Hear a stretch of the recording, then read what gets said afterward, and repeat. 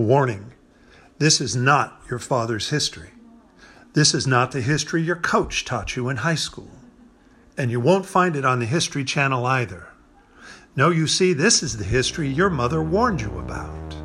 This is History Against the Grain. With your hosts, Chris Paget and Josh Weiner.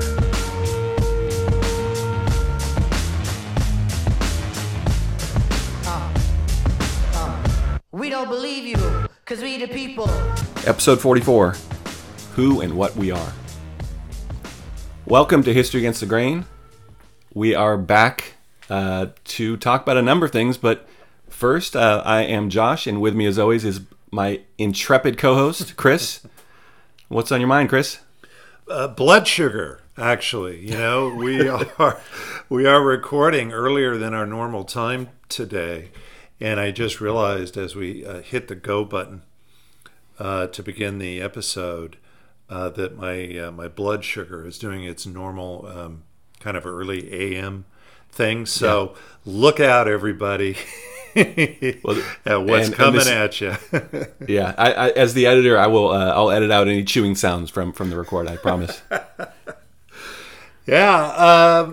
You know, a lot going on clearly in the news. We have a remarkable guest today, Gina Tam. Yeah, I can't wait to get to that. Yeah, whose book, Dialect and Nationalism in China, is so new, in fact, that the copy that the publisher sent us is actually hardback. Yeah.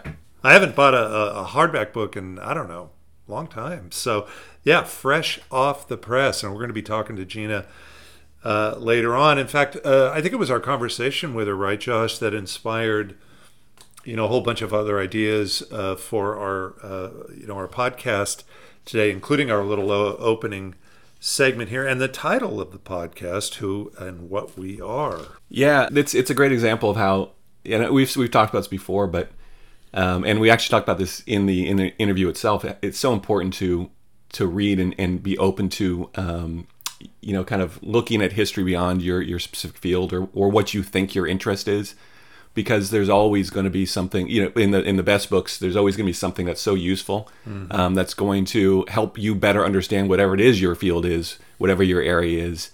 You understand that better as you look at societies, you look at histories, you look at time periods that maybe you're less familiar with, because it can be inspiring in its own right. And I think that this is another example. We've had many examples of this on the podcast, but another example where, we're reading this book about language, dialect, and nationalism in China, and there's a million things that are going to jump out of that to us, both as it relates to China, but also as it relates to, in your case, looking at Atlantic history. In my case, looking at the larger world history. It's just always so inspiring to read books like this one. And realize how connected history is, really, how difficult it is. And we're going to talk more about this, to put things in their little spot and say, no, that's only for these people. It's only for these sets of ideas. Because, if you open yourself up to these broader things, it's revelatory, I think.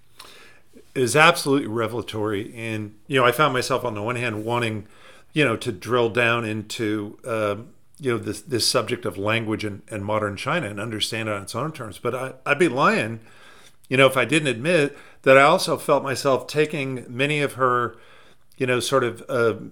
concepts and analytical angles into this subject and applying them to all kinds of other areas, of the modern age and right. and the lived experience of the modern age. And as you and I have been talking, ultimately, I think that's what we want, with these new histories that we're suggesting this year, these new approaches to telling these stories about the past, that we're looking for those sort of narrative strategies that get us outside our borders, that get us outside those familiar tropes, particularly those which are produced for us, by the very systems of power that have a vested interest in how the story's told. And so whether it's language in China or any number of other things we might discuss and have discussed, it's that, continued search for the lived experience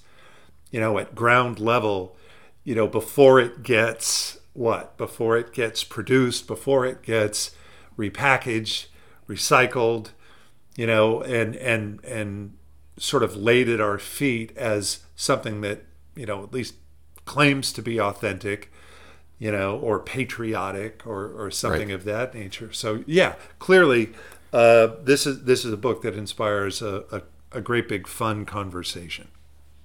Yeah, I happened to find this review. Well, I didn't happen to find it; it was on her website. But Gina Tam had a review in the LA Review of Books of doesn't matter what book it was at this moment. But she writes in that review, when one group deems themselves the sole arbiters of history, they often rob particular groups of their own voices, past and present. And that's such a great encapsulation of what we try to do on this podcast is kind of get outside those arbiters of history. And in the context of China, I think for most Americans, they'd see China as something somehow radically different than the United States, because you do have this, the PRC, they have the Communist Party, and the idea is they're imposing their will and imposing their ideas upon their population. They certainly are. But, we also have to recognize how much that happens even within the United States. Right, that there are arbiters of history, there are arbiters of these stories, and while the conversation might be larger, one of the things we've seen is how limited the conversation still is, because it still fits within these broad assumptions about the past, these ideas of what the United States is and has been, ideas of progress, whatever those assumptions are. They're still so infused in so much of our popular understandings of history, and so. You have an example, actually, of those arbiters of history kind of expressing these popular views of the past. I sure do, but let's face it, you're being modest, because it was a few weeks ago, as I was sitting in a moment of calm repose, that I received a text from you with a link to a speech, a video of a speech by former Pennsylvania U.S. Senator Rick Santorum.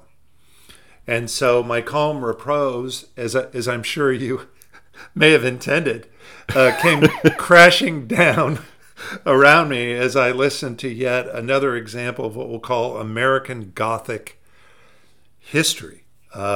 This was. I got to keep you on edge. You're like a boxer. I'm like your trainer. I got to keep you on edge. If you get too relaxed, then I can't get the fire out of you. So yeah, I just like to send these little things to you every once in a while. You got to stay hungry, right? Yeah, exactly. All right, so here's Rick Santorum, well-known, right-wing ideologue and crypto-fascist hustler of American history, speaking to a group called the Young America's Foundation, standing up for faith and freedom.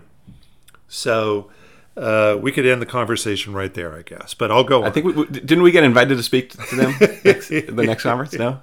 They're one of our sponsors, I think, here on History Against the Grain. So Santorum, on this video you sent me, was making the case that America was settled by people who, quote, were coming to practice their faith. Now, close quote. Santorum saw himself and his audience, in other words, as being the heirs of that tradition of faith. Now, look, the historian in me wants to jump in right away, because first let me say, and this is one of my, well-worn teacher memes, and I'm sure you have your own journal full of them that Yes. you can pull these out when you need to in class. One of mine is that the last thing people want, the last person people want who are sitting around talking about the way things used to be, the last person they want around is a historian, right? Right. And so when Rick Santorum says that they are heirs to this tradition of people coming to practice their faith, as a one of my interests used to be the history of religion in America. So I'm unfortunately burdened with all this strange knowledge about American religious history. And one of them is that, the people he's talking about, presumably the sort of founding religionists of America, were strict Calvinist Protestants. Rick Santorum is a kind of bug-eyed Bible Belt modern evangelical. And at least on the Christian spectrum, however parochial it might seem, on the Christian spectrum. There's a wide range of difference between those two. And yet it's easy for Rick to imagine that those Christians and his Young America Christians are this cut from the self-same Christian cloth. So that's hugely problematic. But that's not even the worst part, Josh. Right? Can you hear the blood sugar doing its thing? Yeah, I can, yeah. Santorum says, quote, "We birthed a nation from nothing." We birthed a nation from nothing. I mean, he says there was nothing here. I mean, yes, we have Native Americans, but candidly, there isn't much Native American culture in American culture, close quote. I mean, that's like the most standard. It did elicit a response, right? When he made this speech, there was, the usual Twitter snark and that kind of thing. But it's very much within a tradition, right? Isn't that the George Bancroft line? Is that North America was empty of mankind and its works? Yes. When Europeans first arrived. Yes. So there's a long tradition of that kind of erasure that he's tapping into. I think it suggests maybe we've come a little distance, that there was pushback against this, but that didn't come out of nowhere. That was, that's the arbiters of history that had taught him a way of thinking about that American past, right? Yeah, it is. There's so much going on in it that, as you say, reflects a kind of, well-worn, narrative conceit, really, I guess, of the American past. The collective we, for example. Rick imagines himself right there with Miles Standish, I guess, at Plymouth Rock or something, that there's an unbroken line, in other words, connecting them over 400 years' time, and that they're perfectly simpatico, in that understanding, which, is, of course, egregiously ahistoric. But look, as a kind of, hustler of white nationalism, Santorum isn't really trying to score points for his historical, bona fides or something. I mean, he might think of himself as a real, sort of insightful, dude when it comes to America's past. I don't know. But I never thought Donald Trump had actually read any history. It's really about marketing.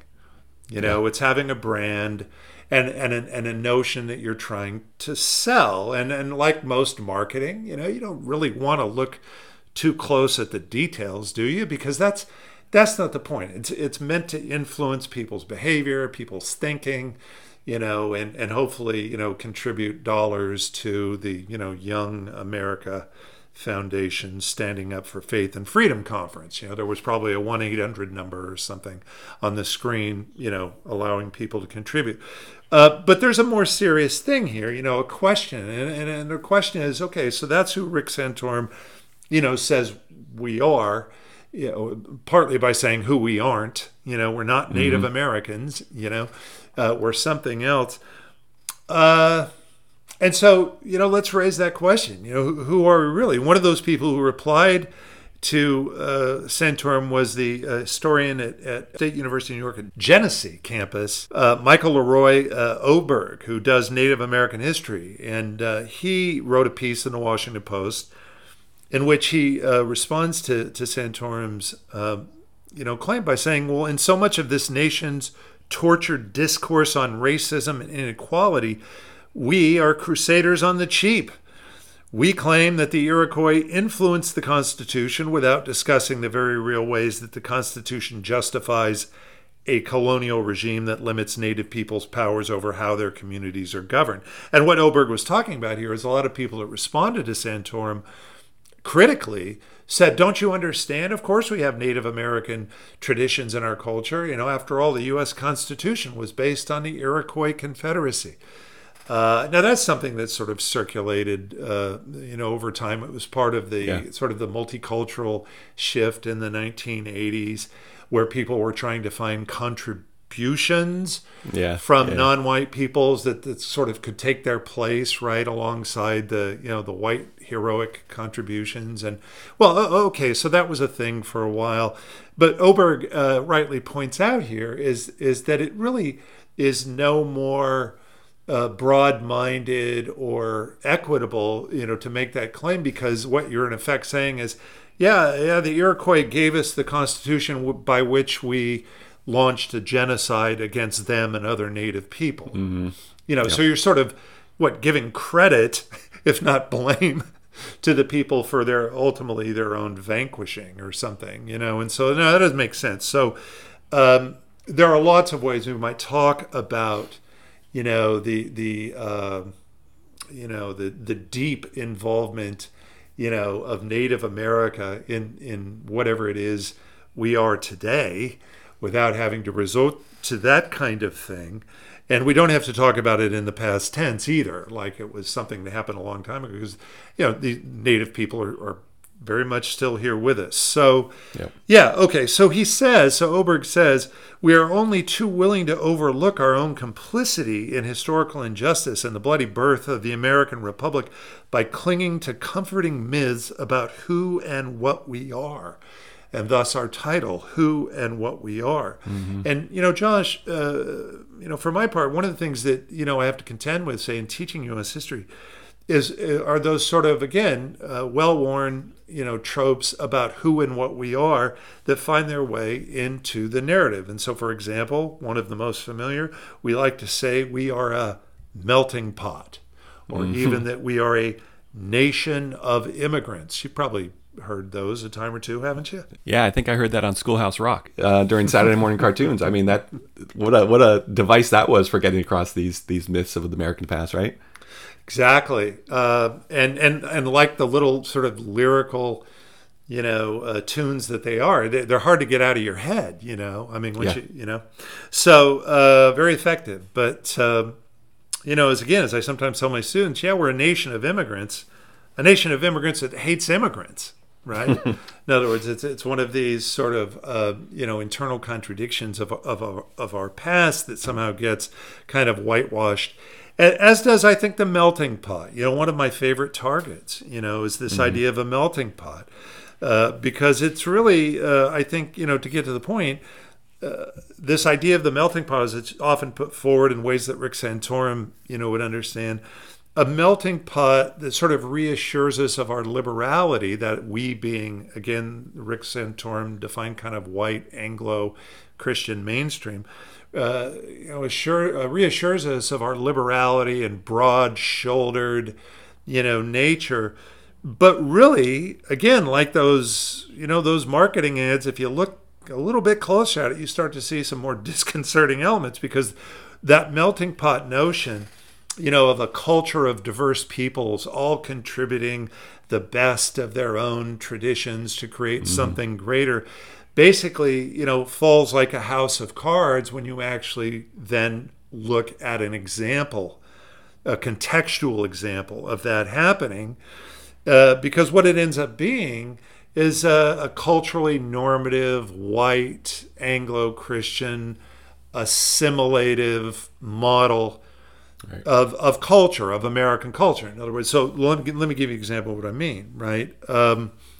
Taco Bell. Taco Bell. Now, Taco Bell, I've never talked to anyone from Mexico, right, who wanted me to understand that Taco Bell was somehow actually what? Mexican?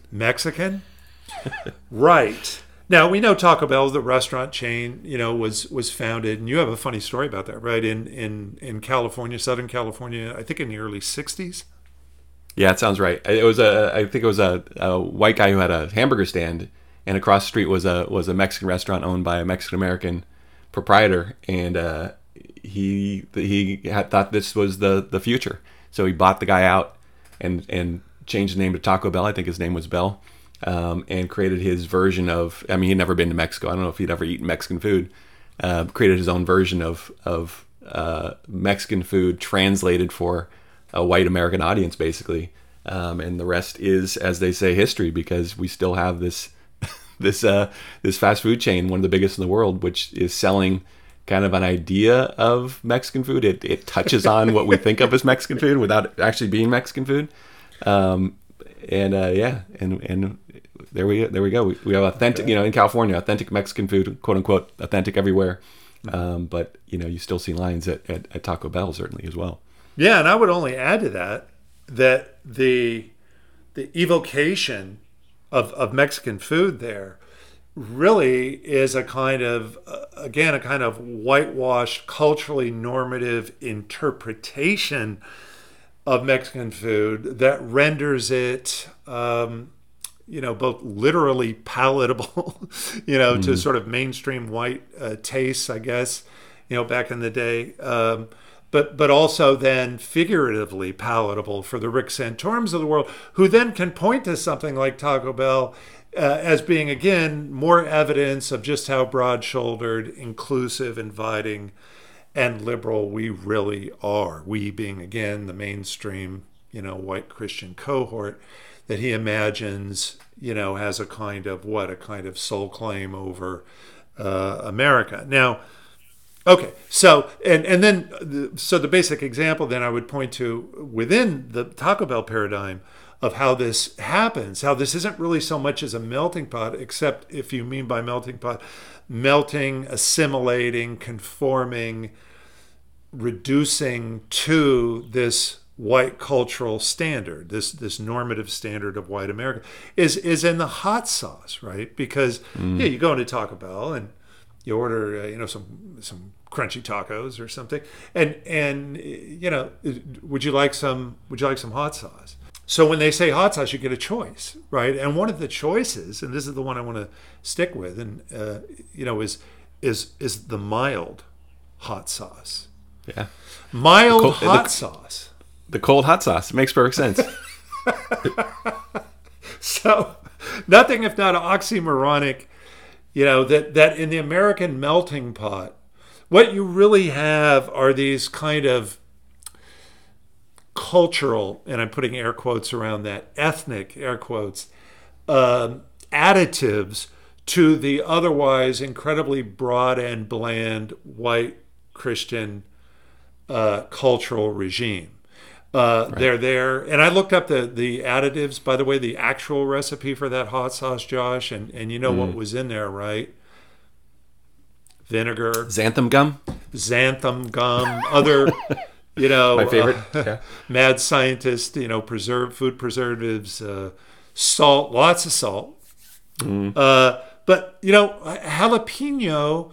Except that when you then look at the breakdown, by percentage of these additives, jalapeno doesn't even really make the percentile ranking. So it's like maybe just the bare whiff of jalapeno, I don't know, is what's going in there. Front of the sauce, yeah.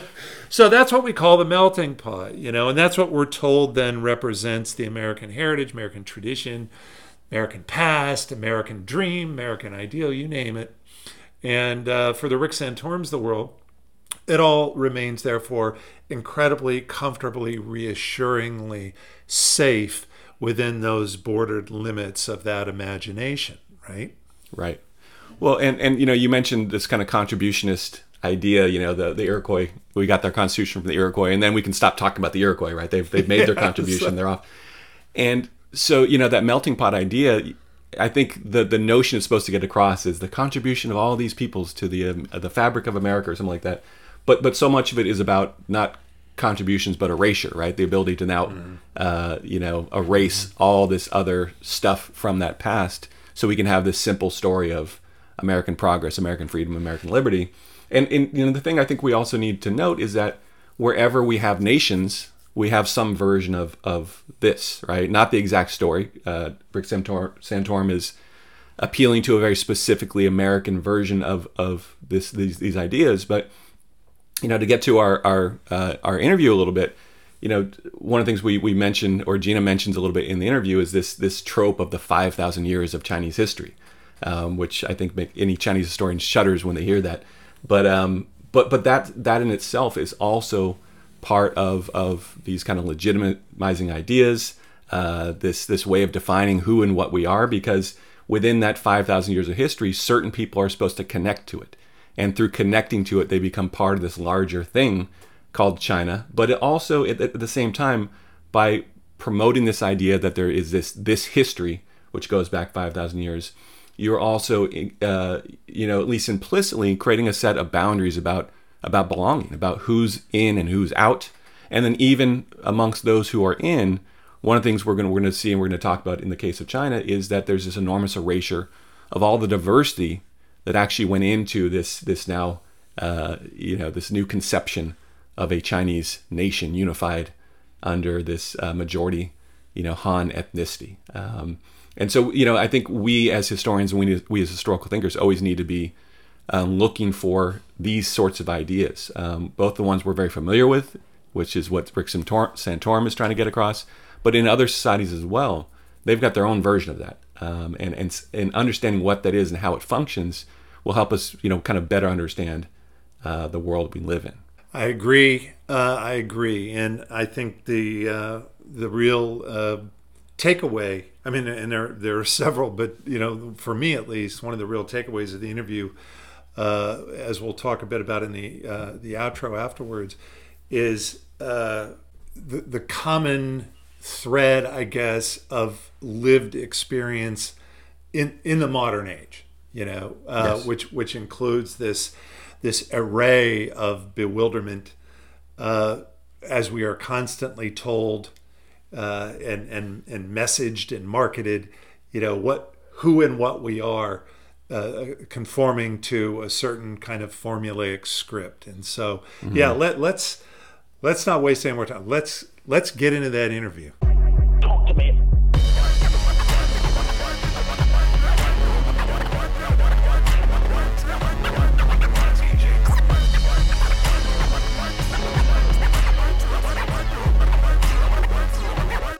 Talk to me. We are thrilled to have with us today Dr. Gina Ann Tam from Trinity University in San Antonio. Gina is the author of the fantastic recent book, Dialect and Nationalism in China, 1860 to 1960, which uses an exploration of Chinese language policy from the late Qing to the Maoist era to, quote, take aim at the conventional narrative that standard national languages transform peasants into citizens. In doing so, Gina encourages the reader to confront important questions relating to nationalism, ethnicity, authenticity, and the ways in which we organize and categorize knowledge. Welcome to History Against the Grain, Gina. Thank you so much for having me. I'm really delighted to be here. And thank you for that very generous introduction. Of course. Can you just start us off by talking about how you got to this topic? Because it's such a fascinating topic, and certainly I think one that is not, that a lot of people don't know that much about. Nationalism is something a lot of people have thought about, ethnicity certainly, but this language issue, and particularly the issue as it relates to China, is very interesting, and I think it's a pretty unique topic. So can you just talk about how you came to this set of ideas? Sure thing. As you just said, actually, nationalism is something that people thought a lot about. But as far as how I got to this topic, I think I have to be really honest about the fact that up until I was in college, I didn't think about it a lot. I grew up in the United States, and I said the Pledge of Allegiance every morning, and I didn't think much about it at all, right? And I just sort of thought it was really normative that everybody felt nationalism, and like that was just a thing, right? That was just part of our identities. Right. And I remember when I was in college, I studied abroad at the Chinese University of Hong Kong, and I took a class on nationalism in Japan, and I was the only American in the class. And we got to talking about these things, and the Pledge of Allegiance came up, and I just was like, yeah, of course, that's just something I can sort of recite off the top of my head. And people looked around me and they were like, that's really strange. We don't do that. Especially in a place like Hong Kong, where I think nationalism has a really, Hong Kongers have a really complicated relationship with the idea of belonging to a nation. So that sort of led me to be really fascinated by it. And I read a bunch of books about it in China, because that was sort of the field of study that I was really taken with in college. And simultaneously, I was studying Chinese, the Chinese language. I learned it. I'd learned Mandarin in Hong Kong, and I'd learned it at my own university and such. And then after I graduated college, I was in China. I was there actually to study history education and look at sort of nationalism from that perspective. And I moved to Shanghai, and I was living there, and I realized that I had a really hard time communicating with a lot of people, and there was just something really at odds with a lot of the books that I had read about Chinese nationalism, where we have these standardizations of things like flags and dress and calendars and school curriculum and these kinds of things, and that the story of nationalism was always standardization. And I had sort of come to believe that was also true of language, right? That there was a national language and that's what everyone spoke. And as I'm walking around, I'm like, that's at odds with my lived experience, right? That's at odds with what I'm seeing around me. And so there's something amiss here. And I found a book, which, by the way, is a great book. It was written in 1951 about the Chinese national language. And it tells the story of how in the early 20th century, elites came together. They sort of it's a sort of longer story, but eventually they come to the conclusion that it needs to be a Chinese national language and it should be based on the language of Beijing, and that is where nationalism came from. And it ends in 1951 because that's when the book was published. But I was like, 70 years later, or 60 years later, when I was thinking about this, that's not what happened, right? Right. Then so there's another story to be told, and so that's, I think, what brought me to this topic. There's so much I want to respond to there, but just real quick. Yeah. One of the real challenges, I think, of doing history, particularly I think teaching history, is that you need to be able to generalize enough so that the people you're talking to have any idea what you're talking about. Yeah. But sometimes when we generalize, and because the book you're talking about from the 1950s yeah. is telling a very simple story. Yeah. And I think one of the things you figured out is that simple story does not tell the story at all, right? It's erasing a lot of the actual history that went on. Right. And so the challenge then becomes, how can we talk in general enough language that people can understand us? Yeah. While not engaging in the kind of historical erasure that a lot of the simple stories tend to do. And that's one of the reasons why your book was so fascinating to me, because you're kind of digging into those spaces, those silences. We've been using that idea in the last few episodes. Yeah. Those silences that often get left out of the story. No, and this is one of the, especially teaching Chinese history, this is one of the things that I really struggle with, because I think I have this sort of knee-jerk feeling that I have to teach the sort of simple generalizations that are just really common narratives before I can complicate it. And I'm like, but then I'm just reinforcing it. But being able to teach those all at the same time, it's a challenge. I can't say that I figured out exactly how to do it well, but I think it's worth at least considering how we can do that in a way that doesn't start with the narrative that we need to complicate, if that makes sense. Yes, right. Yeah. Right. Here's the bad narrative, and now I'm going to tear that all down. Right, exactly. I mean, even just using the idea of China, like especially when you're doing, Shang Dynasty China, Shang Dynasty China, you're putting China at the end, but it's not China. Yes. Right? Oh, that's exactly my whole history of China to 1800. That's the theme. Usually, I hope none of my students are listening to this, because then they'll know what I ask in the final exam. But usually my final exam question is, does China have 5,000 years of history? Hopefully getting them to at least think about, right? Like, how are we defining China? How are we defining history, right? And it usually leads to really good essays. Okay, so next year, any of my students, they know what the final exam question is. Right. We'll redact that part or something like that in the future. So as we get into your book, I just want to start with the first sentence in your first chapter. Okay. To kind of get us into talking about the larger ideas. You say, elites at the end of the Qing dynasty saw the Chinese language as a problem, which is a great opening line, but can you explain what you mean by that and how that kind of fits into your larger, the ideas and the history you're going to explore in the rest of the book? Sure. So I think it's important that we start sort of like at a time and a place, right? And so when we say the Chinese language, we'll start there. The most sort of immediate answer that would be like, what is that, right? The easy answer is what we in English call Mandarin. In the mainland, we'd call it Putonghua, or in the People's Republic, we'd call it Putonghua. In Taiwan, it'd be called Guoyu, but it's this language that in English we call Mandarin. And as an example, I just looked this up a few days ago, but the United Nations has 6 official languages, and one of them is Chinese. And if you look into like what do they mean by that, they will eventually sort of explain it means Mandarin.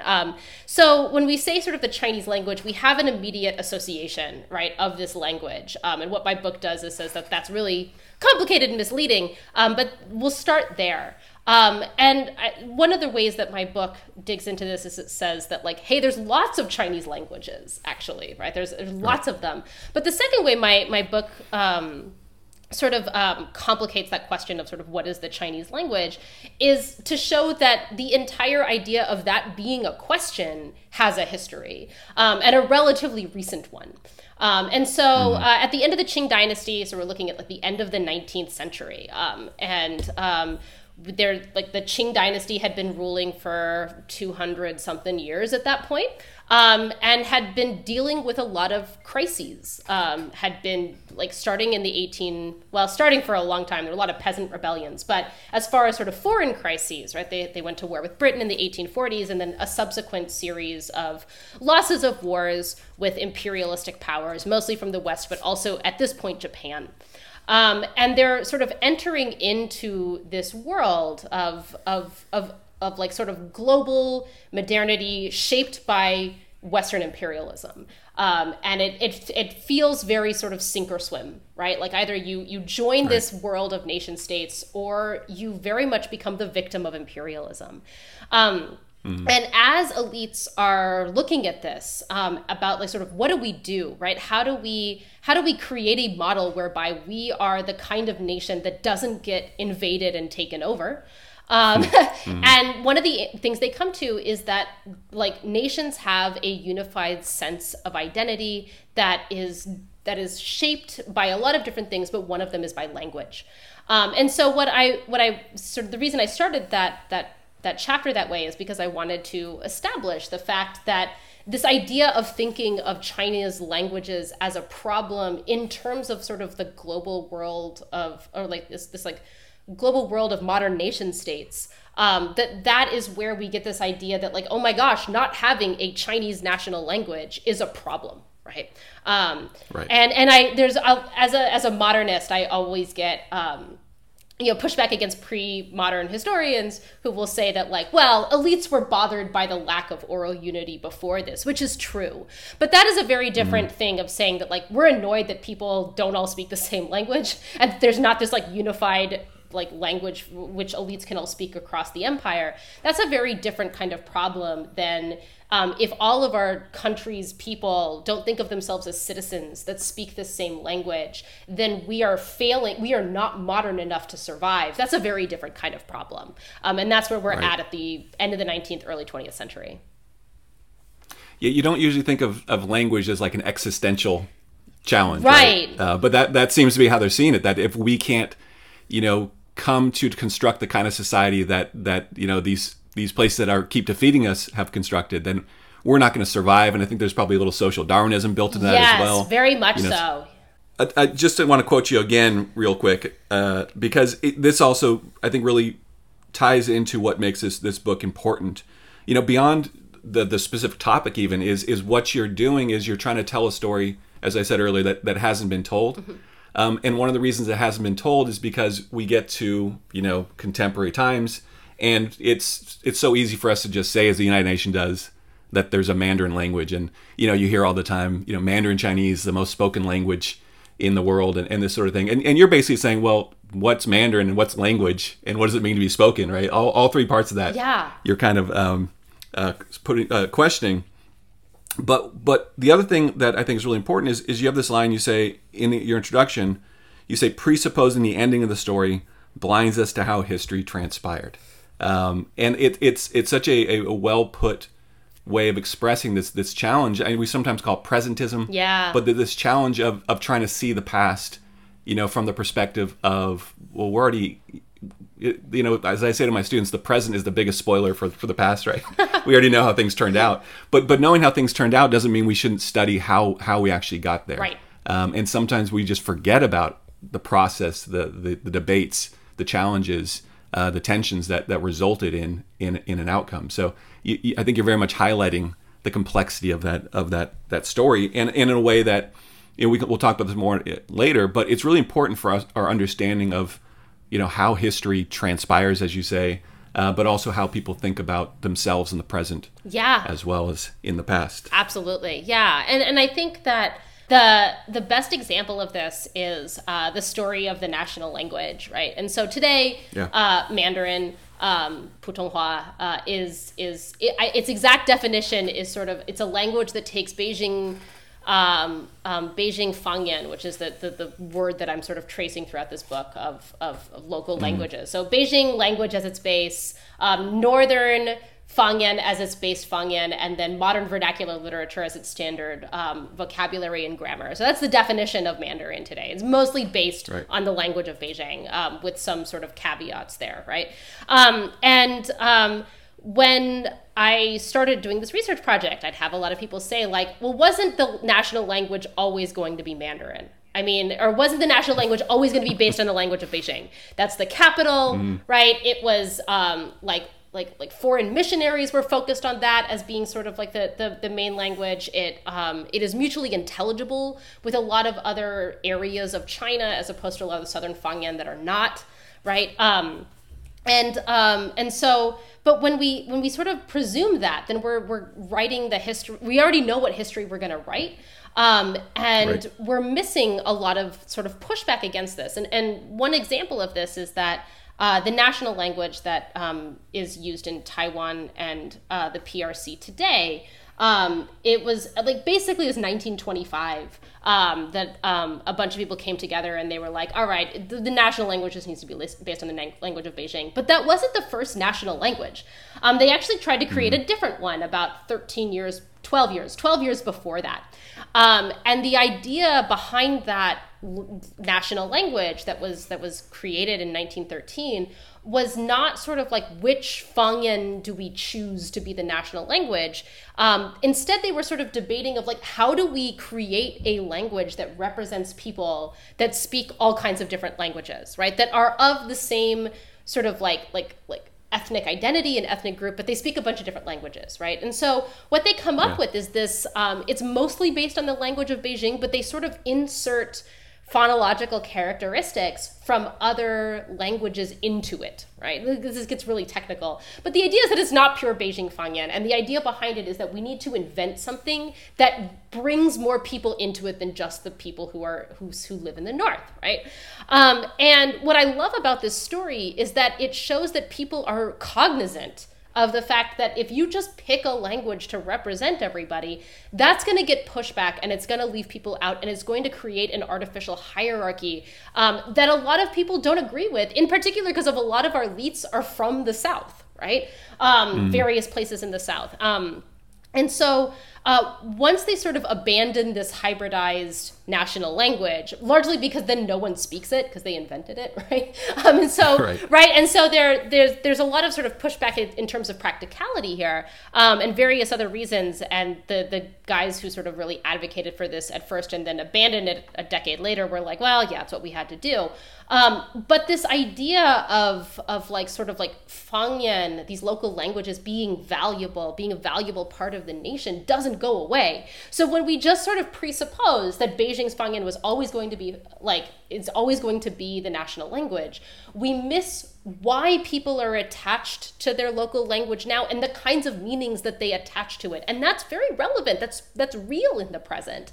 And so it's sort of like in talking about what you said with historical erasure, that's what we're erasing is this thing that is happening right now by not looking at sort of these failed experiments that were based in very real concerns.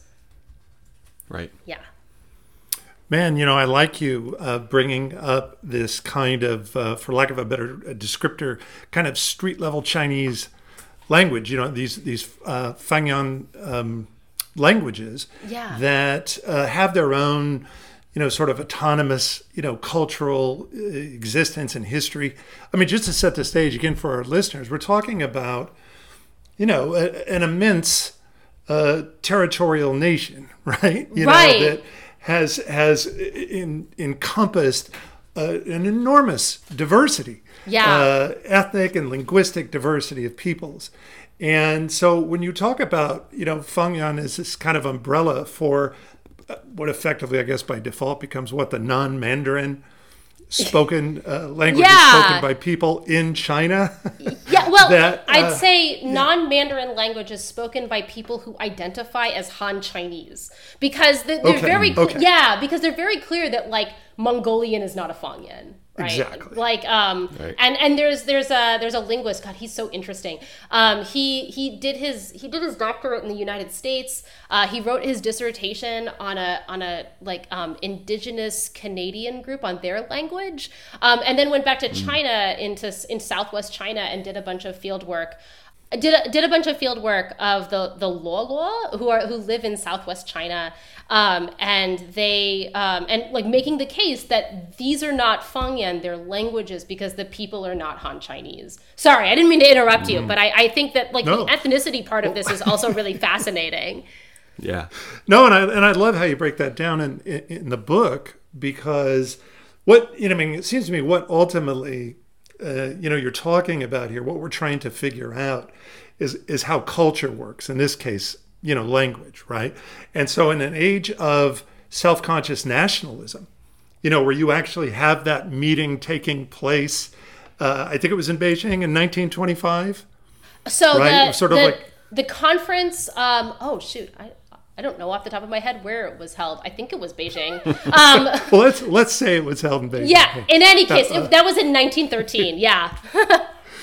Yeah, and I thought the sort of reminded me of something like the Council of Nicaea, right? How Yeah. the Roman emperor says, well, let's get all the the Western sort of Roman friendly bishops together and decide what Christianity really is. Yeah. And then once we do that, then we can kind of try to punish potentially those we're going to define as heretics or something. So here we have now in modern China, we have this sort of decision, a kind of let's say it's a kind of political decision that Mandarin will be privileged as a mother tongue. I mean, never mind that, you could argue that for most of Chinese history, nobody spoke it outside the, the elites of the Chinese imperial system or something, but a mother tongue that then will be promoted as such, right? Even through the PRC, it seemed, you were suggesting that, for kids in schools, you have a kind of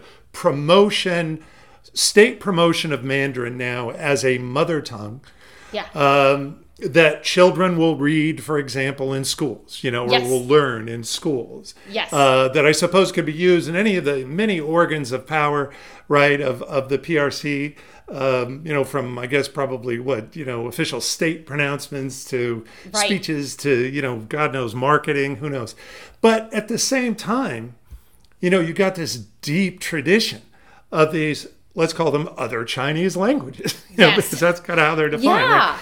And yet, so somebody like, and I forget his name, but he's a rapper, a Chinese rapper down in the South, I think Yes. you mentioned, Yeah. who's very kind of, in traditional kind of hip hop way, very militant, about the language of Chinese hip hop, which is non-Mandarin, right? Right. Yeah. And so that represents its own kind of what? Its own kind of power, cultural Yeah. power, Yes. So Yes. I would love to hear you talk about that, about this sort of, you call it a dialectical thing, right? That there's Yeah. this basic tension between that quote unquote mother tongue Yes. of Mandarin and all these very vigorous, Chinese languages that fit under that umbrella category. Many of which, by the way, some of which are, again, for our listeners, some of which are reasonably similar, but others are essentially mutually incomprehensible, right? I mean, there's Yeah. just terrific diversity there. Yeah. Okay. So in this battle of culture, talk about how that kind of plays out, right? Even in the present day in China. Yeah. So I want to start answering this really great question with actually two threads. The first is to talk a little bit about sort of the complexity of this term that we're talking about. So I've mentioned this term now a couple of times, and you've mentioned it too, as Fangyan. And we usually translate it as the word dialect, right? That's usually the term that we would use in English. This gets really complicated because basically all of these non-Mandarin Chinese languages are called Fangyan.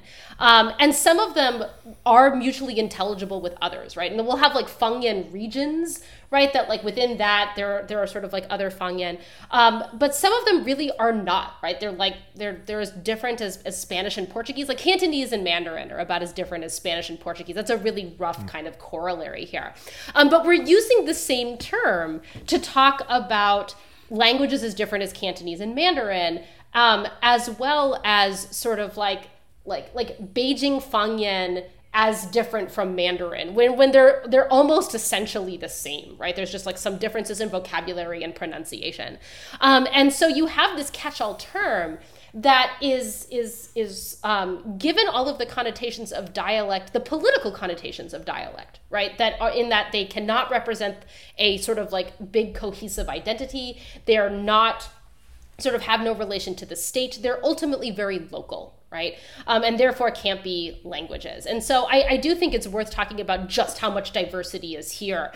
Because I think sometimes when I talk about this topic, I'll say like, China has a lot of linguistic diversity, and people will say like, oh yes, just like this other country. And sometimes that metaphor works very well. And sometimes I'm like, no, those linguistic differences are like on a very different scale than what we're seeing in China. And so as far as the second part of your question, right, which is how sort of what kinds of cultural powers exist. So the way that I set up my book is I argued that I want to look at this question of nationalism from the perspective of these local languages, of Fangyan, because I like, on the one hand, there is this story that's similar to this book that was written a very long time ago and is still told to be true today, where there is a real push to promote and promulgate and enforce a homogenous Chinese national identity that is tied to a singular language, and that is the national language, and that everything else is subsidiary, everything else is subordinate, is both like linguistically less important, but also culturally and politically and even economically less important. But on the other hand, you have the second narrative of people who are pushing back against that, right? And you bring up I talk about a couple of rappers, all of which it was so much fun to do, to dig into that sort of those current events, right? Who argue that actually no, like my Chengdu Fangyan is really like a more authentic representation of who I am in a lot of regards, but including as a Chinese citizen, right? You have people in Guangzhou, right, who speak Cantonese, who are saying that actually Cantonese is an even more Chinese language than Mandarin because it has this older, more venerable history. That's something I get told a lot, actually, from a lot of different people from different Fangyan, is that our Fangyan has a deeper, richer connection to the Chinese past than Mandarin does, which is usually sort of framed as relatively recent or new language. And so these, to me, exist in tension throughout the 20th century. And that if we want to understand sort of what it means to be Chinese today, we can't just take one narrative or the other, right? We need to see how they build on each other, how they respond to one another. And so, as you said, I call this sort of a dialectical model, right? Where you have one and then you have the other, and then they respond and they create sort of a new narrative about what it means to be Chinese that gets sort of pulled out throughout the 20th century. And what I hope is sort of a bigger takeaway, in particular for your listeners who I hope find Chinese history somewhat interesting, but may have interest in other areas of the world, right, is that I think we have to approach nationalism like this. We can't approach nationalism as just a homogenizing hegemonic narrative, but I don't think we can also just say like, well, nationalism is diverse and that's the end of that. I think we need to know how these two narratives interact.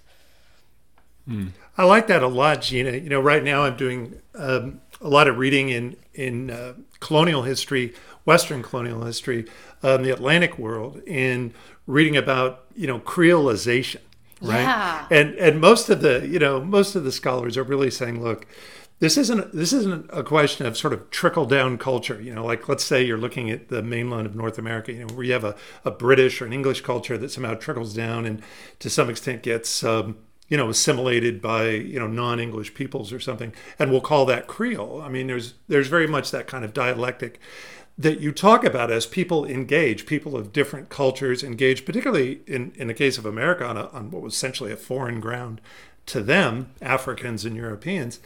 They're creating culture with the materials at hand, and sort of through these dialectical processes, it's an ongoing process. It's not like, well, there we've created the culture, or in China's case, there we've created the language, and now we're good to go. Because as I like to tell my students, culture it's it's like water, right? It finds the cracks, and just as soon as you issue a pronouncement about it, like here in California, for example, we get treated, right, Josh, every so often to English as the official language kind of ballot proposition, Yes, yeah. And I mean, there's so much irony in there, but it's not even just the irony, right? That we can look at and kind of cross our eyes over.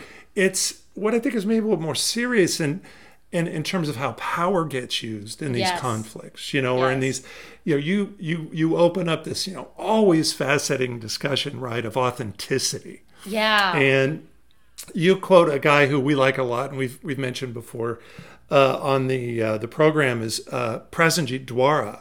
Yeah. Right. Whose book Rescuing History from the Nation. Yes. Focuses on a lot of the same sort of issues as your own book. And one thing he says, and you quote him, in your book, is that the nation state stakes its claim to sovereign authority in part as custodians of authenticity. Yes. And to me, man, that is an idea that has legs, Gina. It works through your study. It runs right through the modern age of nation states and nationalism. And so, I would love you to just talk a little bit more about how this issue of authenticity is used on all sides, maybe, of these the Chinese language spectrum. Yes. Oh my gosh, I could talk about authenticity all day long. I think it's such a fascinating topic, and it's one that I feel like I only scratched the surface in this book. But the way that I have my students talk about it, to the point where they sort of, at this point, like it's a brand I have of making my students talk about authenticity in food, and sort of what is authentic food and these kinds of things. But in my book, the way that I talk about it is that if we sort of let's rewind back to the early 20th century, and they've and a sort of series of elites have declared that there is a national language. It is based on the language of Beijing, right? And or like even earlier, right? We have this hybrid language, but in any case, right? We have this language serving as the national language, and one of the pushbacks it gets is that it doesn't have this connection either to history or to the lived experience of most Chinese citizens who don't speak this language, right? And one of the ways this comes through is that there is a folk song collection movement. And so you have a group of elites who really care about sort of like the like thinking about the nation in terms of the quotidian, in terms of sort of the bucolic countryside. They're reading folk song collectors and folk song studies from Europe and the United States. They're translating it for their readers in their periodical Folk Songs Weekly, and they're arguing, right, that the true language of authenticity, of the language that just people speak when they're just sort of spontaneously expressing themselves and expressing their emotions, expressing who they are, that's Fangyan. It's not this national language because the vast majority of people, if they do speak it at all, are learning it, right? It's not the language they grew up with. And this is something actually that it's very clear that as we get throughout the 20th century, that national language proponents feel like they have to respond to. And one of the ways we see this is that so you'll have sort of like people who will argue that Fangyan are these truly sort of like authentic relics of history, right? And so then you'll have people be like, well, Beijing Fangyan also has this really esteemed history, right? And like, let's talk about the history of Beijing Fangyan. And there'll also be an attempt to lay claim to that. And then you'll have others be like, well, now we need to study Beijing Fangyan and study the sort of folk songs that exist there. One example actually I have in my book is, because I saw it on the subway in 2009, there was this like sort of like public service campaign of people trying to like learn Beijing Fangyan, as though it's this sort of like this cool like language that's unique, has this connection to the city, and so I think you see an attempt to push back against the idea that Mandarin is just a language of the state, and that Mandarin is a really new language, or any of these kinds of things. And it's because one of the challenges that comes early on is that the national language isn't authentic. It's not a good representative of the nation. And so yeah, I think that's a really important sort of thread throughout my book is how essentially you have state actors trying to respond to the challenges that they're getting, and usually by trying to use the language of those challenges, like authenticity.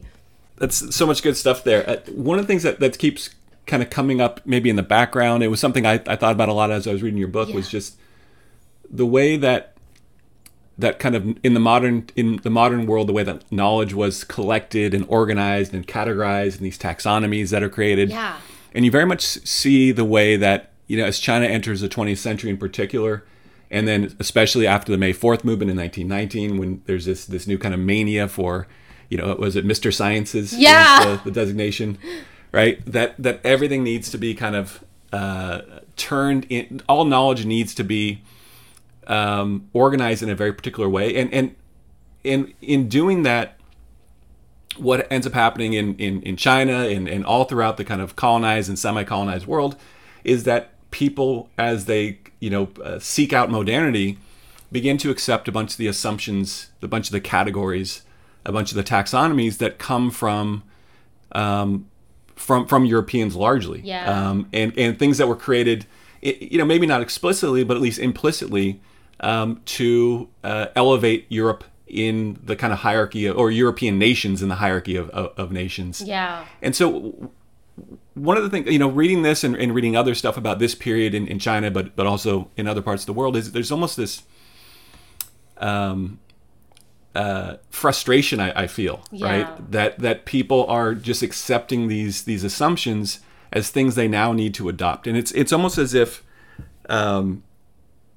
you have the creation of these categories, the creation of these taxonomies, these manners of organization, all of which are meant ultimately to take knowledge and then make knowledge, accessible, right? Yeah. So you know where to go to find certain knowledge. Yeah. But at a certain point, and you see this in the book, what's really happening is that instead of those taxonomies and categories just organizing reality, what they're forcing is reality to then fit into the categories and the taxonomies, right? So things almost get reversed where humans become enslaved to the categories and taxonomies instead of using them as tools to organize things. And it has huge effects. You mentioned, the translation of Fangyan into dialect. Yes. Right. That's not just a minor thing, because what that ultimately does is it makes all those Fangyan subordinate to something bigger, something more important. Yeah. And then within these kind of European assumptions, if you're not progressing, you're dying, right? Yeah. And so all those Fangyan now, you said relics. Yeah. Right? They're like relics that you can put into a museum, those folk song collections. Yeah. Those are collections of things that are dying, basically. Yeah. And so, we sometimes think of knowledge as it's just knowledge, right? We just collect this stuff and then we have a bunch of knowledge around us.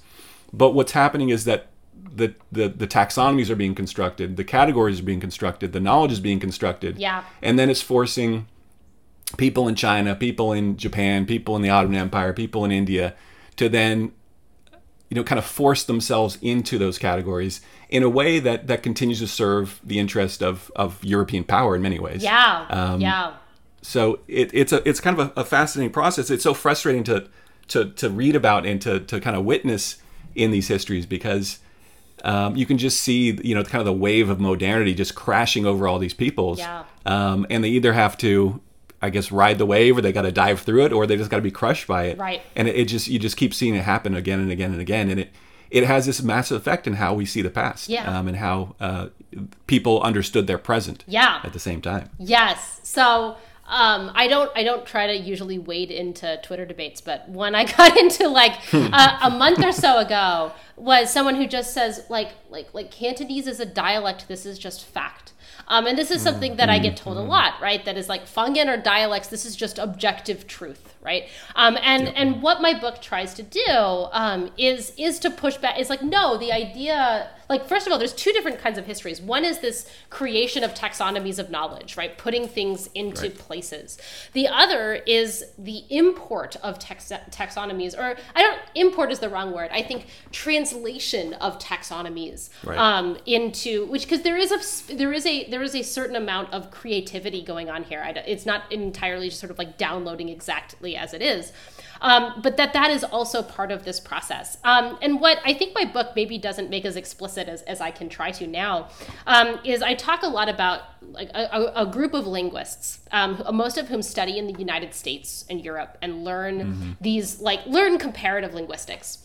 And come back to China and say like, hey, we like they're also translating the Swedish linguist who wrote this long book about this like the history of phonology in China, and they're like, and they basically say that like we need to make China legible according to these knowledge bases that are not necessarily just Western, but they're scientifically objective. Right, like that these taxonomies just exist, and one example of this actually is there was this article, I think it was the 1924 of another person who was a little bit more suspicious of these taxonomies and was like, Fangyan, the term has a long history, it has a long usage, it's this is a different beast than what we're seeing in Europe and the United States, right? And there's a response by he's a professor of English, his name is Lin Yutang, he's famous for a variety of things.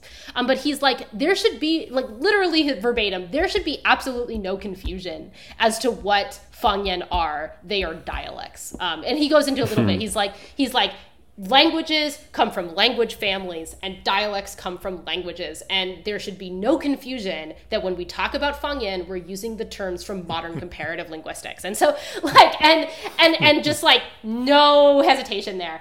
And one of the things that I don't think I make as clear in my book as I sort of in retrospect wish I had, is that there are people pushing back against this. But the people who are pushing back against this are not the really famous linguists who are being published and whose methodologies are being replicated, right? So we have sort of a few really key players here who are doing a bunch of Fangyan surveys, and they're doing them within this presumption of a taxonomy in which dialects stem from languages. And they're creating this knowledge and they're creating this paper trail that then the next generation of linguists study under them, and they continue to sort of make normative this hierarchical taxonomical model of language. And again, they're not the only voices, but they're the ones who have the power to set the methodology, right? And smuggle into acceptance this idea that this is just truth, that it's not something that was created, right? And that I think is one of the sort of main themes of my book, is like, how did this translation, not just like who was the first person to pair dialect and Fangyan, these two terms together. There's a scholar, Lydia Liu, who calls these pairings super signs, right? Like the attachment of one word in one language to another word in another language, right? Is not just how that pairing happened, but how all of the connotations of that pairing then seeped into the sort of like knowledge epistemological landscape of what's happening in China. And so that is sort of like one of the things I want to come out of this book, is where those taxonomies come from. Because you're right, it serves by making normative and presuming this is just sort of like transcendental like objective truth, that we are serving people who had the power to create those narratives in the first place. And the one thing I'll add to that is that this hierarchical model also serves particular power, like also upholds particular power inequalities within China too, right? I think one of the reasons that you have real insistence from the Chinese government that this is fact is because it serves their interest too, right? It is useful to be the arbiters. It is useful in terms of sort of like holding on to power, to be the arbiters of a collective identity. And that is I think what happens there too. And the last thing I'll say here is actually, to me, this is also not something I say in my book, but I hope will inspire others. This to me is why, just like getting out of the history here and getting into the methodology of what historians do, we really need to spend more time looking at places outside of like America and the United States and Europe, right? Is because if, like, imagine what terms and taxonomies we would use if the model for how languages relate to things like nation and ethnicity had come from China, right? Like, we would have to come up with new terms. And there are Chinese linguists who try to create new translations for Fangyan and come up with new terms for this. And I mention these in my book, and ultimately I don't sort of like like use them throughout the book because I'm a historian and I'm trying to use the terms that they're using as opposed to creating my new terms. But also these terms don't hold all that much. And I think the reason that they're not super popular is because we are really hesitant to use like Asia or China as method as opposed to just like, oh, and this is happening over here too, right? Yes. Yeah. Man, I love that. Josh, can I jump in for just a second here? Yeah. No, go for it. So yeah, I really, I'm loving this, Gina, because you're talking about this process of translation and adaptation, and at some point, kind of cultural enforcement, let's say, by the powers of the state. Yeah. Even where you get these sort of Western notions, these culturally normative notions, that, as Josh was saying, these taxonomies that are brought, and you find yourself trying to put this sort of square peg of Chinese experience into the round hole of European taxonomy or something. But what we tend to see, I think, and what's so useful, as you say, about getting outside our particular borders, out of the silos of our national histories, is that we find these processes, and they look sort of familiar, and maybe not, as academics, we'll find, plenty to say that isn't, strictly speaking, the same, and that's fine. But, there's a kind of analogous process, I guess is what I would say. And so we were talking about authenticity a minute ago, and, it seems that sort of the first cousin to authenticity is one that you mentioned is amnesia. Yeah. Because as soon as you find yourself defining the authentic, you sort of dehistoricize it, right? You kind of take it out of history and make it this sort of unchanging, immutable, timeless, sort of something. Yeah. But then that also requires, obviously, that people, smart asses like us, don't start poking around in the historical archives to find an actual history to this, a constructed moment of construction or something. And so they really also depend, it seems to me, to a great extent on amnesia. What that is not remembering. In other words, somebody like, Michel Rolfe-Trouot, the Haitian scholar, famously wrote about, the silences and the not remembered or the unremembered history. So I guess what I'm asking in my zeal for what you're doing here is just, what is the state of amnesia, these days? Do you feel in the PRC where that kind of official sort of, defining of things is concerned? That's a great question. Because like this question of historical amnesia is something I think when we talk about the PRC, we're almost always talking about things like censorship, right? Like there's a great book called the People's Republic of Amnesia that is particularly about sort of like how the state silences sort of like pieces of its past that it doesn't want remembered. And this is particularly about the Tiananmen Square massacre in 1989. But I think that when sort of like what your question, I think, is getting at in a really thoughtful way, is like how are we sort of like erasing like where certain things come from, where the nation comes from, right?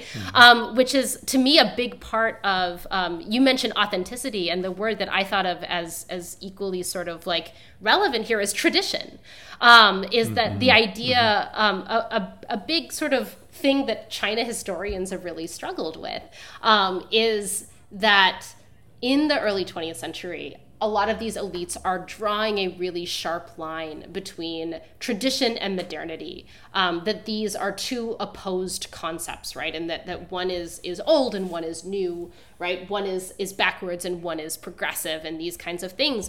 Whereas sort of like, just like authenticity, one of the works I cite in my book, talks about authenticity as this very modern construct because it comes from an anxiety of things lost, right? And so we have to reinvent these things that we have lost. Whereas as tradition is like that too, right? It's an invention coming from sort of like the anxiety of the modern, right? Or as a way to define the modern by what we're not, if that makes sense. And that means erasing when do these things even start happening, right? I remember there's often conversations about the qipao, which is a dress, like if you think about sort of like this idea of like a Chinese style dress, it's high necked, usually made with a beautiful sort of floral silk, very form-fitting, as being traditional Chinese dress, but like it was invented as a very modern dress when it was invented, and that sort of defining who we are through tradition requires that we have an amnesia about where these things come from, right, of when they come from. And now if we sort of take that to language, to me, like one of the things that I think where amnesia comes in, because this isn't something I don't know that I've thought about a ton, but off the top of my head, one of the areas where I see amnesia coming in here is the idea that this hierarchy between language and Fangyan is new. I see a lot of, sometimes people say, well, like, no, China's had a national language for a really long time because this one emperor tried to unify pronunciation. And it's like, well, that's not the same thing as what's happening here, right? But we're trying to create an amnesia about this idea that the national language is a modern project, right? And so to me, that is the one of the sort of areas where amnesia is really important, is the creation of this hierarchy between language and Fangyan.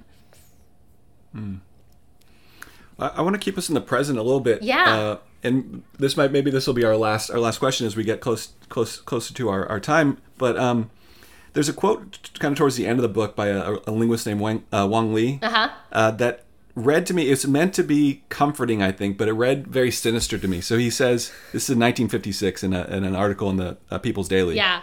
He says, to promulgate Putonghua does not mean the extermination of Fangyan. When Fangyan finally dissipates into our Minzu's common language, Minzu means like ethnicity, is that? Yeah. Yeah. Finally dissipates into our Minzu's common language, that will be 100 or 200 years from now. Those who love their Fangyan needn't worry. All that is required now is that members of the Han speak a second language beside their native tongue, and that is Putonghua. So again, he's kind of, I think, gently saying, "Oh, it's not a big deal. We're not going to get rid of your Fangyan, but they are dying, right? To be clear, they're going to die. Yeah. So that's 1956. We're now obviously in 2021. Yeah. We're not yet at the 100 years from when he said that, but obviously there's been this new drive looking beyond the Fangyan to what's happening in Xinjiang. Yeah. We're seeing this with some of the Mongol areas as well, certainly Tibet. Yeah. Where there's this increased drive to not allow the teaching of their native languages in schools. Yeah. To teaching Chinese. So how much do you see this kind of contemporary issues with the so-called minority peoples in China as kind of the long tail of this process that began under the PRC, certainly maybe further back than that, but at least under Mao in the PRC, from the 1950s on, or is it something new that we have to see kind of independently of this story? That's such a great question, and it's a question I get asked a lot, and every time I get asked, I'm like, I really need to do like more reading on this because I really want to know more about it, and I do sometimes, but not as much as I'd like to, because there's a whole rich history here of how this language policy affects the languages of non-Han people, of indigenous non-Han people who live today in the PRC. Let me start with talking about Fangyan, and then I'll move into that question. Okay. When I did a few oral histories with linguists who were really active in the 50s and 60s when I was writing this book, and a lot of them would say very similar things to me. That this is like, Fangyan are eventually going to disappear. It's just going to happen, right? It's not going to be all of them. It's not going to be at the same time. But eventually, and they would usually credit urbanization. That would be sort of the thing. They would be like, a long time ago in this area, there were all these different Fangyan, but now most people just speak these 1 or 2 Fangyan because everyone's moving to these cities, right? Or like I did some work in the city of Qingdao, and I talked with a linguist there, and he said to me, he's like, people who speak like pure Qingdao Fangyan grew up in the 50s and 60s. And once they all started learning Mandarin, we have this sort of like half Qingdao Fangyan, half Mandarin language that most people speak. And so like younger people just don't speak pure Qingdao Fangyan anymore. And so there is a resignation, I think, that's quite common with a lot of the people that I talk to, that this is just reality, right? That's just that's what's going to happen. And I think all the time about an anthropologist whose work I really respect, who works on Tibetan languages, right? And his name's Gerald Roche.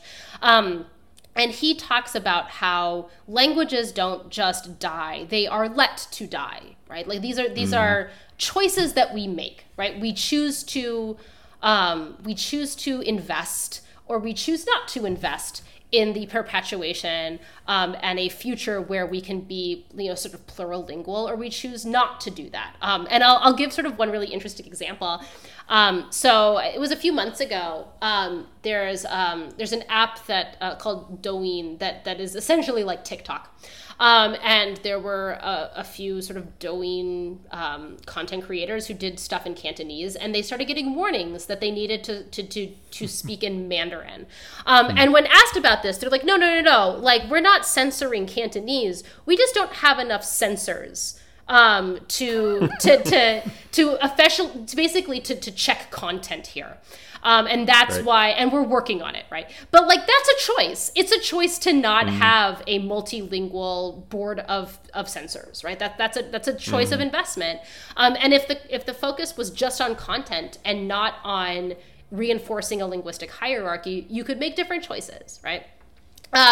So, and the reason I bring this up is because actually, so I talk about a lot of policies in my book of like sort of like various agencies being given various directives to do these things.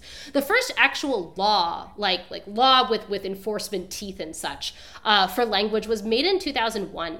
And it very explicitly says sort of where, what role Fangyan and languages of indigenous people, they would be called ethnic minorities, I think in Chinese, like Tibetans and Mongols and such, sort of what role their languages are allowed to play in society. And Fangyan is actually given a smaller berth. It's like when you use them when you have to, when like communication requires it, or for heritage or academic purposes.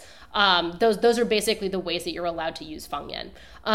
Whereas ethnic minority languages or indigenous languages, those are actually like guaranteed the right to, there's a guaranteed right to learn them in schools. But as you point out, even though that right is there in this law, it is very much sort of up to question of how much that's actually protected.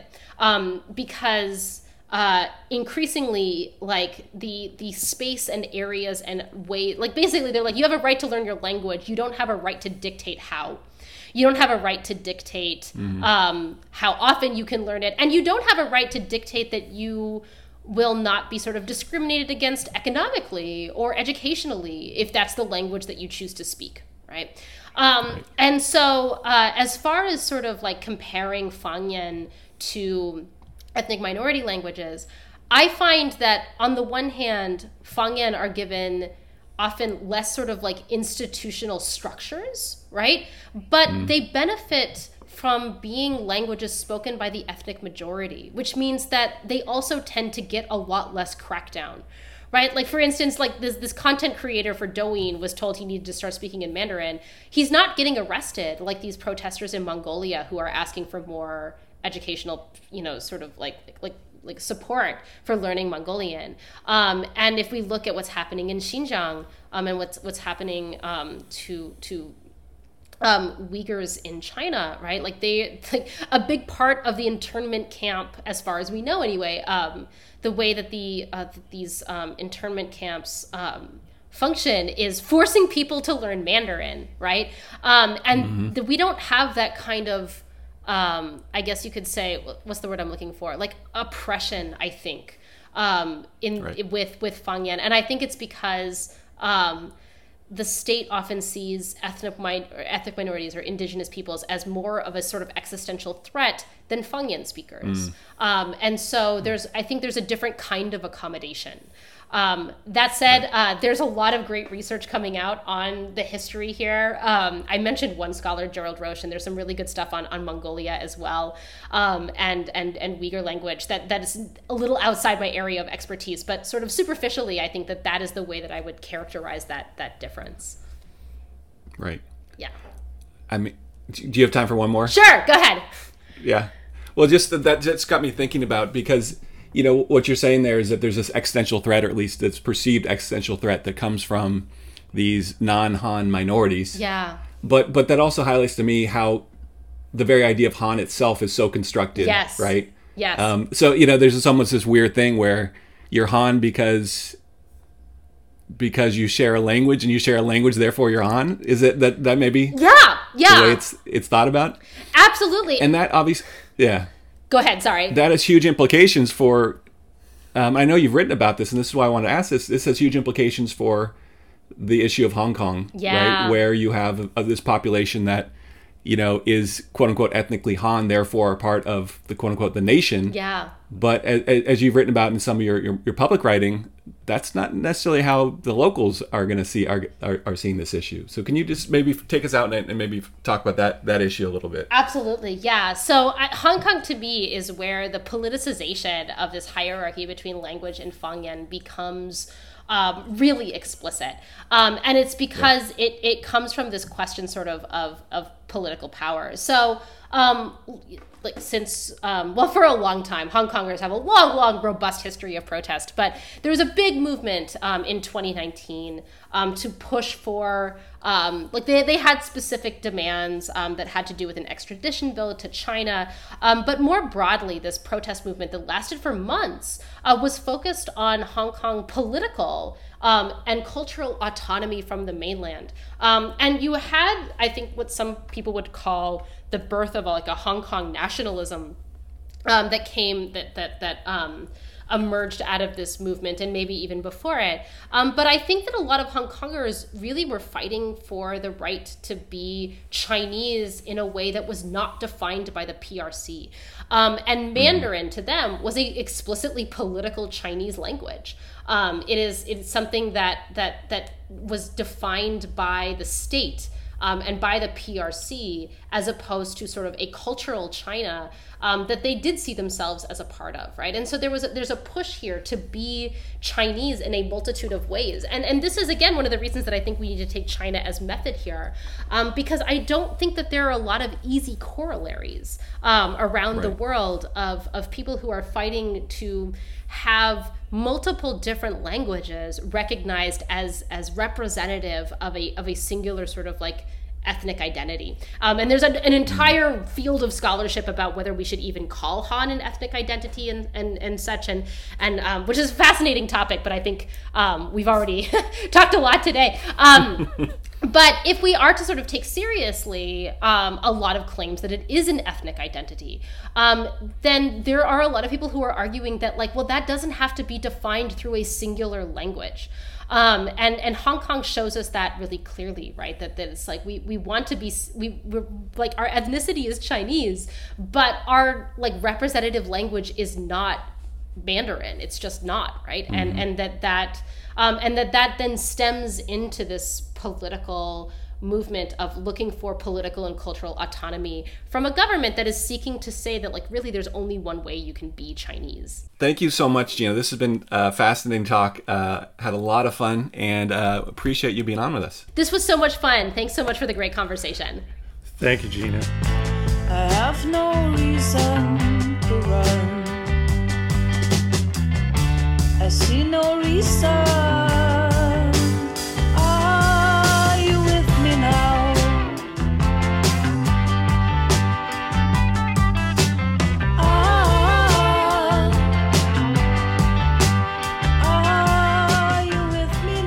That I mentioned to Gina off air, and you were part of that conversation as well, Josh. And I want to come back to now for our audience is just how much I think her book deserves the widest possible audience of readers. That is, it is a book clearly, dedicated to a conversation about modern China, which should be of interest, to anyone who sees China, in the sort of global sphere as a central player in the world where we live. But even if necessarily maybe Chinese history isn't your first thought when you're browsing at Barnes and Noble or something, nevertheless it should be because particularly in this case, because what she's really talking about, beyond the contextual, contextually specific place and time of China in the modern age, is all of the modern age. That this is a subject, in other words, the subject of language and defining, mother tongues and orthodoxies and dialects and this whole fantastic thing she does. This is a subject that sits right at the center of modernity's very busy intersection. By that I mean you got culture, language, government, you got power and empire, and the mythologies and histories those things create. Heck, you even got Chinese hip hop artists in there, right? Mm-hmm. So, in other words, you have in effect all the elements that go into this Pandora's box of a conversation called authenticity. Who are we really? What really is authentic? And so I think it offers, Gina's book does, a kind of diagnosis, of modernity and all its, mind-bendingly Orwellian, delusional sense of who we really are. Yeah, absolutely.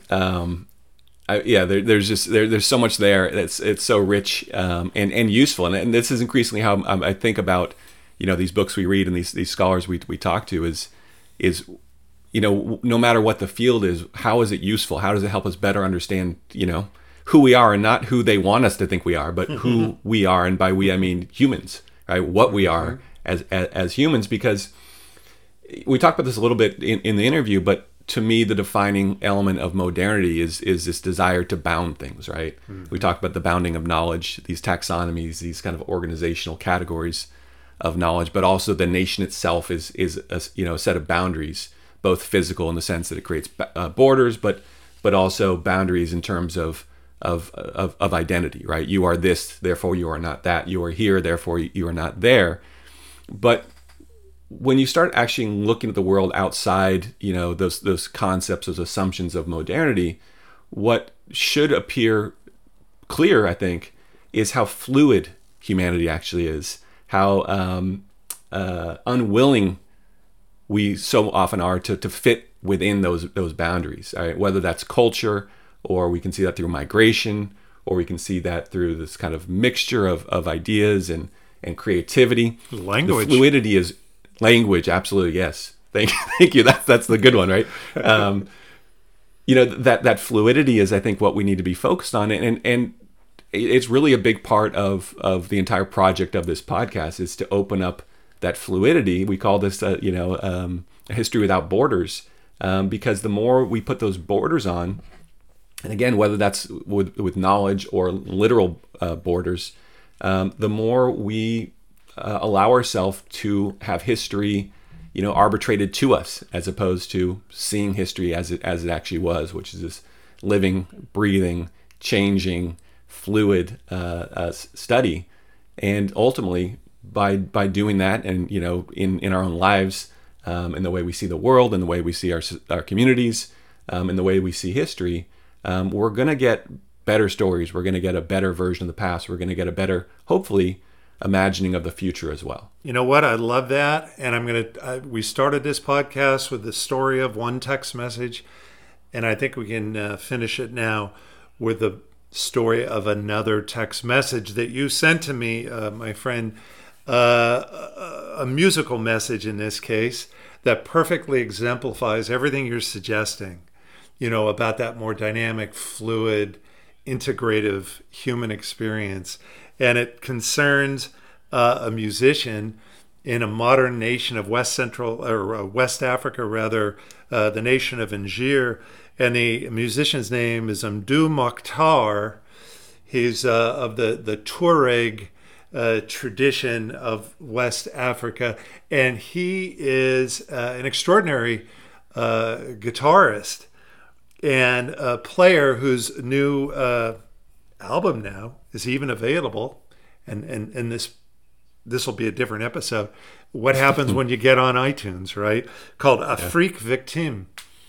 So with a hearty endorsement and recommendation for all our listeners, if you would like to hear the musical embodiment of the sentiments that you were just so articulate about, listen to some of what this Tuareg musician has got going on.